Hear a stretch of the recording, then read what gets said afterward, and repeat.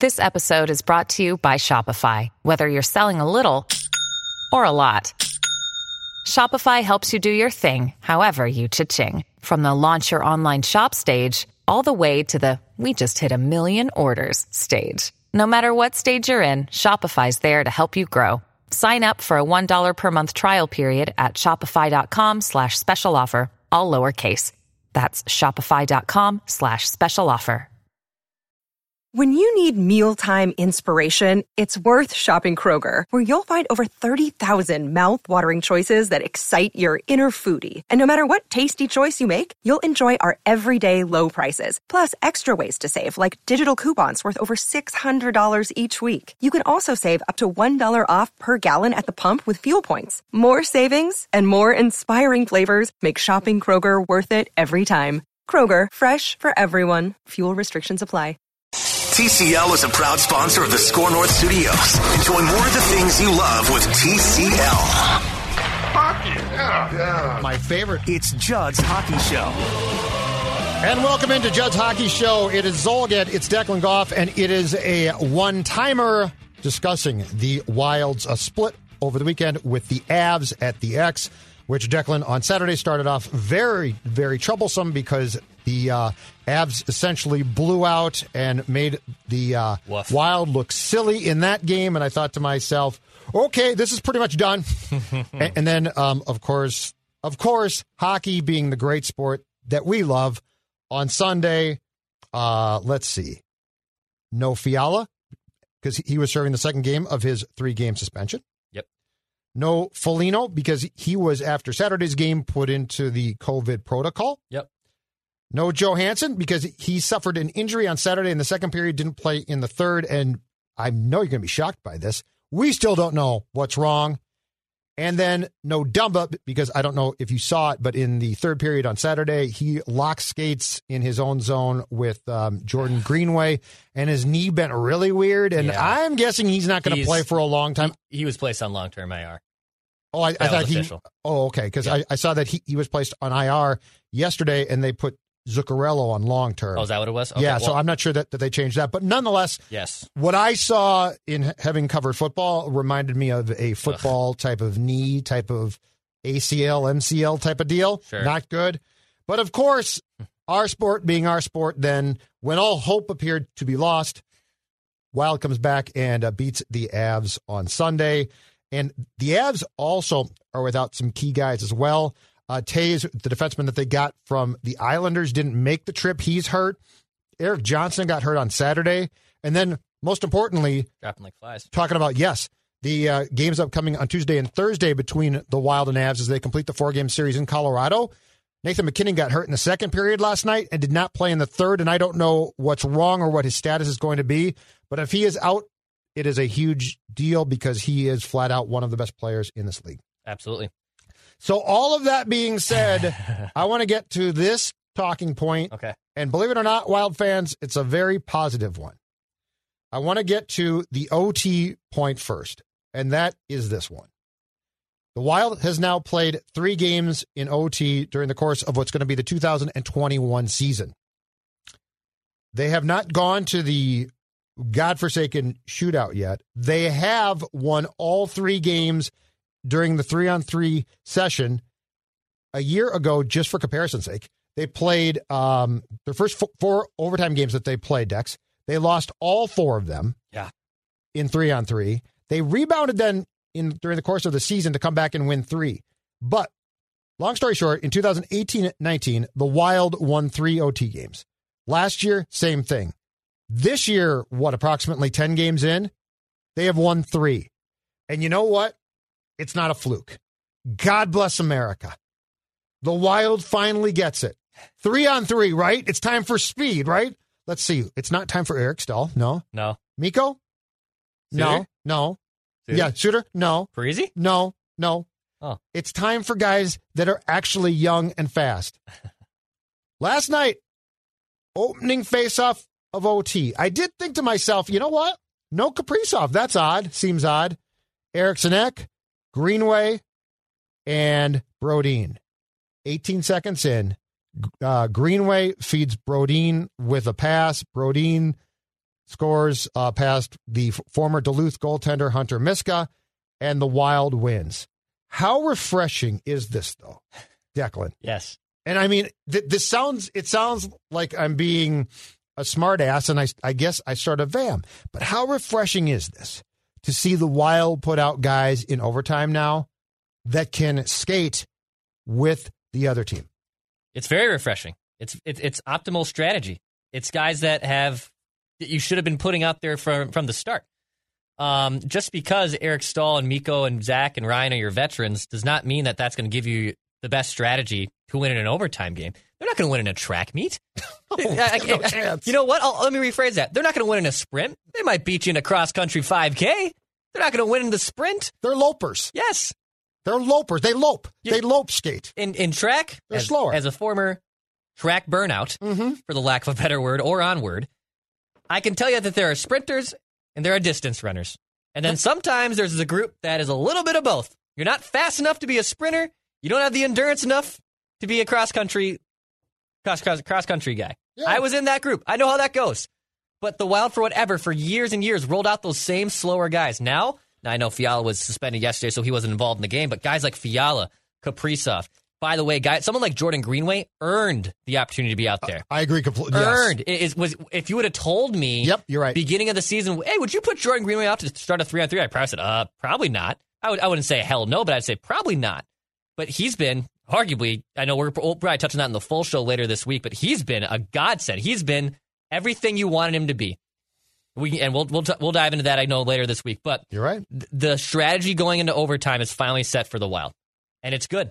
You can win these games in overtime. It was a death march, Joe. When it went to overtime, we were praying the game, whether win or lose, would end in regulation because you knew it was going to be done in overtime. And how crazy would we all go when it was 9, 11, 20?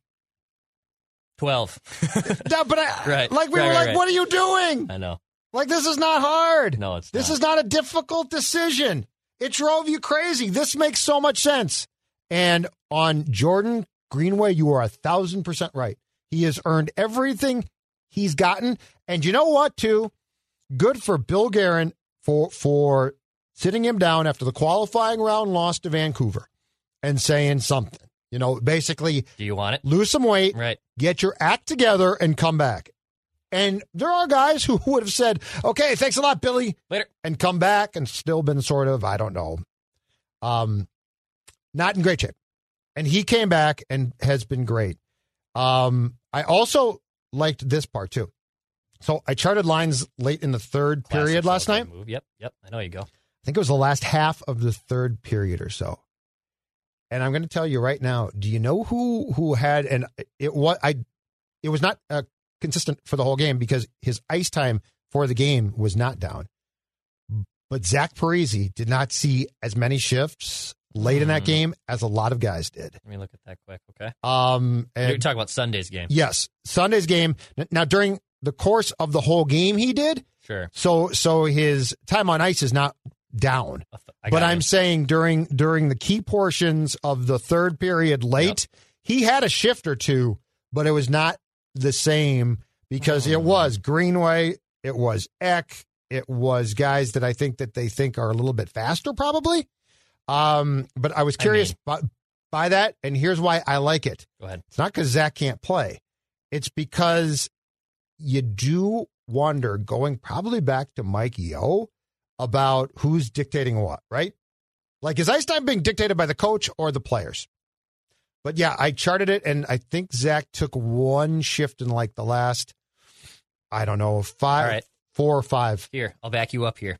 So 5-on-5 on Sunday. Yes, sir. Zach Parise only played 11:45. The forwards that played above him in those time limits: Kirill Kaprizov with 12:10. Mm-hmm. Ryan Hartman 15:37, who was a beast. I know he was. He played a great game. Maybe his best game of the season. It was for sure. And Joel Eriksson Ek 16-16. Yep. Jordan Greenway 16-27. So 4 forwards above him in 5-on-5, and even I'll go one more better. 5-on-4 power play minutes last on Sunday. Oh, he wasn't anywhere near the first power play. Zach touched for 2:30. Yeah. Guess who had the same amount of power play time as Zach Parise did? Nick Bukestad. Victor Rask. 2:30. Other forwards that had more power play time. Interesting. Jerry Mayhew, 252. He Nick was on the Bukestad, second unit? 331. Second unit? Benino, 354, who should not be on the power play, but he has to play it. I might be wrong about it. Yep. Kirill Kaprizov, 354. So, you know what? Credit to Bill Guerin for building a roster here that is different from years past. But also, you know what? We don't give him a lot of credit, but credit for Dean Evison for playing the hot hands and playing for the optimal situations. You know, Dean's literally managing on the fly here. He has to because of now the COVID situation, the suspensions, and the injuries. Your guy Jerry played. Jerry finally gets the time. I'm not as high on Jerry as I used to be. But you know what? Jerry's like the old fling. You know, he comes back into town. You soured on Jerry. And he says, hey, you want to grab a drink? And lo and behold, here I am, slamming a second or third drink with him. You're a sucker for him. So I kudos to Dean Evison for recognizing those situations and being like, just because someone has a certain pedigree to their name or it's because they have a certain situation that they've been here and done that before, I don't care. If Kirill Kaprizov and Nick Bonino are going to give us our best chance on this power play, we're going to roll with them. Kaprizov, it is not even close. I don't think now Kaprizov is your most talented forward. It's not close. Here's what I see from him. And he's not there yet. And so I'm not saying he's this guy, but here's what I see. And I'd like to see him become slightly more selfish because I think right now he's definitely not. Patrick Kane. He's not going to score. He's not going to score exactly like Kane did, and he's not there. But Dex, when he carries the puck, and he is a strong player, and his ability to facilitate, it reminds me of Kane because Kane makes plays. Yes. Like Kane scores, but Kane makes plays too. When Kaprizov gets the puck, you feel confident that something good can take place. And I will tell you, there are a few guys on this team right now, or quite a few, that I don't have that same feeling about. I'll say this, and this is not a rip on Kirill at all, because you are correct. Anyone with even an untrained hockey brain, our guy Phil Mackey, the hockey whisperer, as we like to call him, can sit down and watch a Wild game and understand the impact that he has when he corrals the puck. Sure. And he is a playmaker. He's absolutely a playmaker. There's situations that I've already seen through now almost 10 games that he does need to be more selfish and take the shot. Oh yeah. Or don't dance the blue line. Keep going, dude. Full steam ahead. Don't drop pass. He's finding his way. Don't drop pass. And yeah, KHL, NHL, it's definitely a little bit different situations.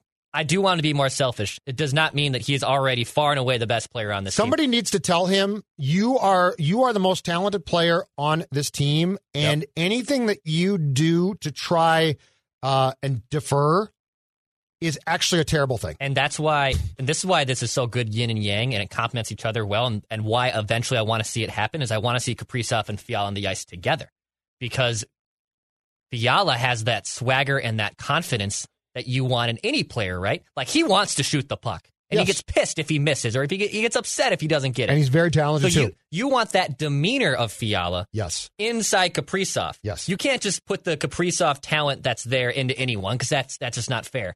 But that's why I want to see these two play together, not just on the power play in general, because Fiala will feed off that, literally. Yeah. He'll benefit. Both of them will benefit on that. Yes, and I think that you don't have to have them paired up on the same line for full games constantly, but I do think that, and I think that they have gone to this at times, if they're down in the third, you could definitely, or if you shorten the bench, you could definitely pair them. And that's the weird thing, though, about the power play. So the power play right now, I'm not joking, the power play right now is operating at 5.1%. It's 2 for 39. It's 2 for 39. And I think the first goal that came against the Ducks, actually, you could go back and look, was off of Eriksson Ek's hand and might not have counted, which means it could be 1 for 39. All right? It is unbelievably bad. And with Fiala out last night, the first power play, just to clear this up, I was wrong on Bukestad being on the second power play. The first power play was Bukestad, Bonino, Kaprizov, Spurgeon, and Suter. And then the second power play was Parise, Rask, Mayhew, Hunt, who played because Dumbo was out, and Brodin. But I want to get back to the power play with Kaprizov and Fiala. Has to work, right? Like, it makes too much sense. It's got to work. When you consider the amount of talent that is on the ice when those two are paired, Now, they probably have to decide what their roles are. Yeah. And again, they probably both have to be selfish. Kaprizov is just so eager right now to make plays, and he can, but he gives up shots. Yes. But I got to think that long term, once they both find their groove on the power play together, there is no reason, I don't think, why the Wild power play shouldn't be damn good. Absolutely. And certainly not 5.1%. Well, for God's sakes, I mean, we looked after that first game. We thought, oh, okay, so they went 0 for 6. You know, that's an anomaly. That can happen some nights. But, man, it kind of looked strong. There were some moments. You had the right personnel out there for what it looked like. Yeah, you know, eventually you'll get one of those. You'll Absolutely, get one of those. yeah.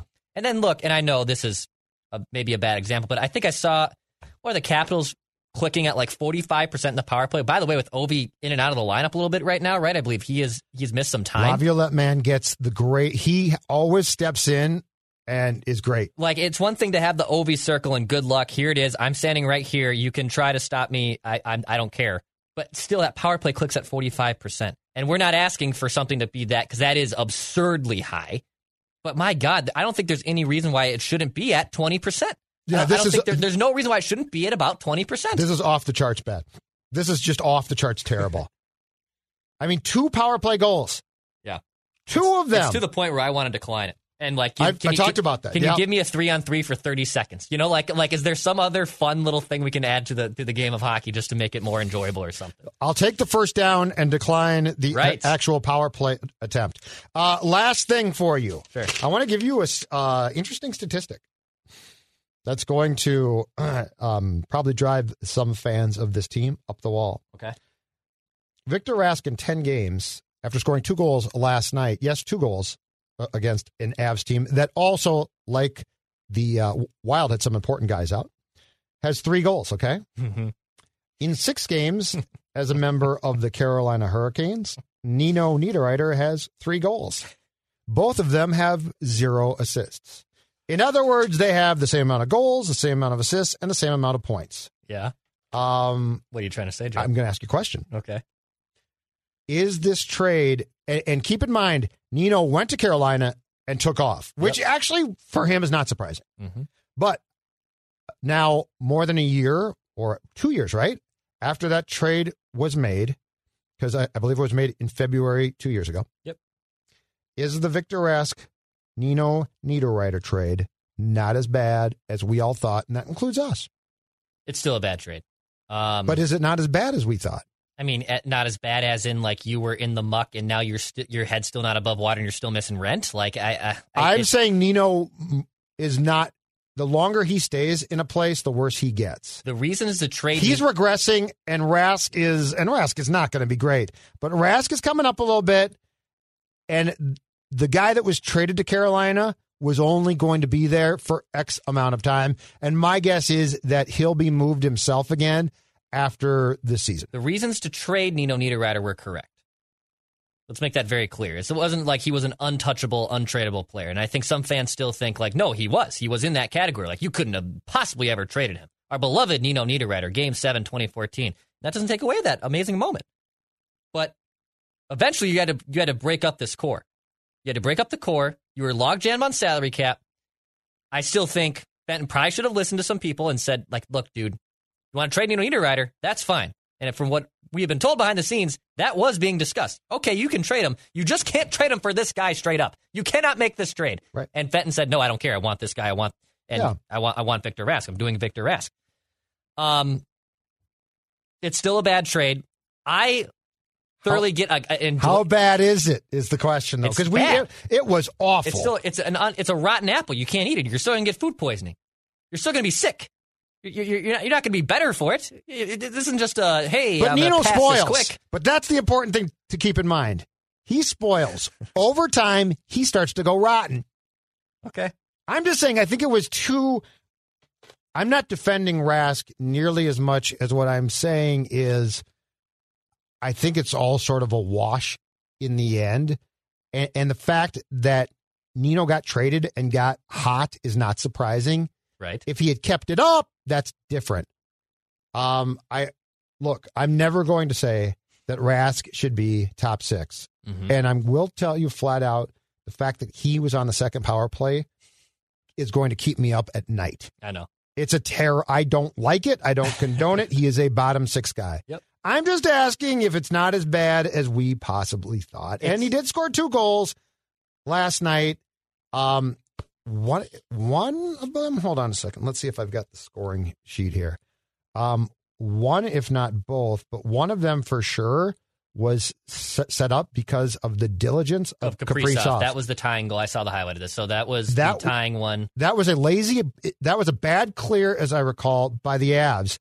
And Kaprizov, though, had the talent and wherewithal to keep the puck in the zone. Yep. Here's my final thought on your question is, bad trade, did it cripple the Wild? No. It did not hurt the Wild. It did not kill the Wild. Like, I'm not going to look back on that trade and be like, man, that was the turning point of this franchise. It really sunk us into a ship of being in the middle. No. You were in the middle before.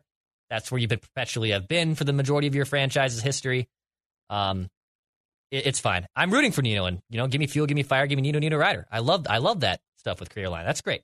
I want him to succeed. I don't think he is anymore. But I think it's just about what, Victor Rask, good for you, good on you, man. Make the most of your opportunities, and we'll be rooting for you. The lesson, not really. The lesson from today's show is very simple, though. You can win in overtime. That and this. 97. Be more selfish. Love it. And listen, 11 and 20, go to them and say, we're not nearly as good as you are. You make the plays, we'll follow, okay? I dig it. I'm telling you right now, you have a budding superstar, all right? He can do whatever the hell he wants with the puck. I'm not going to complain. The more he does, the better the Wild is going to be. We're done, but we are going to do a live show after the game on Tuesday night. Is that correct? That is correct. We'll be on YouTube, Facebook, Twitter. I believe that our platforms there. So yeah, we'll be live. You tell me. We'll tell me what platforms are. We'll be right there, and maybe we'll take your calls. Maybe we'll do that. Oh, I like it. All right, that's Judd's Hockey Show. Declan? Pass, shoot, score. He knows you once ate an entire sheet cake. He knows your selfie life isn't your real life. He knows what goes down on the DMs. Shouldn't you know your dog better? Now you can learn his inner secrets with Embark, the highest-rated dog DNA test. Unlocking over 350 breeds and screening for over 215 genetic health risks. Go to EmbarkVet.com and use promo code DNA, that's DNA, to get $60 off an Embark Breed and Health Kit or Purebred Kit with free shipping. That's promo code DNA to save today.